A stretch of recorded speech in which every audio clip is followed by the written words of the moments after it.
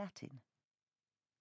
In addition, many in Devon would still have spoken Western Welsh, the pre-Saxon Celtic language that persisted as Cornish and still flourishes in Wales. The vast majority of the population were illiterate, and the ability to read and write was confined to about one person in 100, mainly the clerks, those in religious orders. Most of these were not ordained priests, being in minor orders as lectors, acolytes, and subdeacons, as opposed to deacons, priests, and bishops, who were the only ones able to celebrate the Mass and absolve penitents. The only coin in circulation, apart from a few foreign gold coins, was the silver penny. The terms pound and mark were notional accounting values, not actual currency. The pound was 240 pence, or 20 shillings, the mark being 160 pennies, or 13 shillings and fourpence. Pennies were cut into halves and quarters for convenience, as a penny was about half a day's pay for most workers. And now, Figure of Hate. Prologue. Spring 1195. The tournament was in its second day when tragedy first struck. It was not that such accidents were all that uncommon. The war games that were so beloved of Norman knights were intentionally dangerous affairs. If it had been otherwise, they would soon have lost their appeal. The previous day, a blustery Monday in early April, a Warwickshire baron had been unhorsed and had fractured his thigh. With the broken bone protruding through the skin, everyone knew that he was sure to die once it became purulent.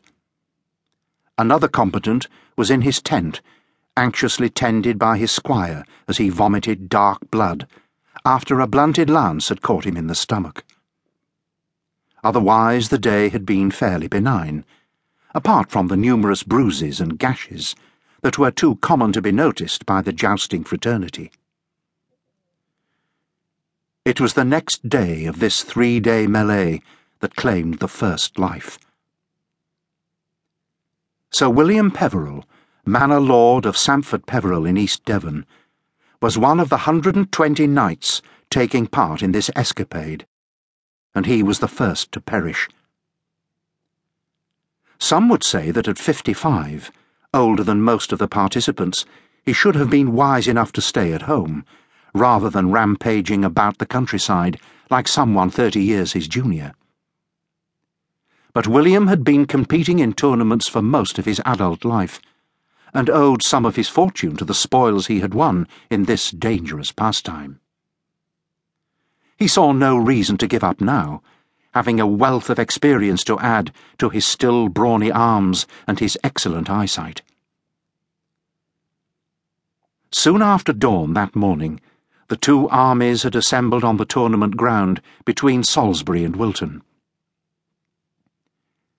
It was a stretch of undulating countryside, 2 miles long and half a mile wide, mostly open common with some thickets and copses of trees scattered within it. This Wiltshire site was one of the 5 that had been officially sanctioned by King Richard, as the only places in England where tournaments were allowed, though this rule was flouted more often than it was observed. The Lionheart, however, with his usual dedication to collecting money to finance his endless French wars, charged a stiff fee for participation, ranging from 20 marks for an earl to 2 for a landless knight. The common folk were strictly excluded, as tourneying was only for the aristocracy and the mounted soldier, though the peasants turned up to watch and to wager on the winners. On this Tuesday, William Peveril was part of the Red Team.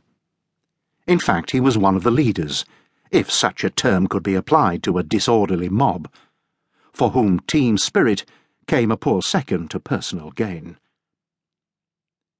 His 60 combatants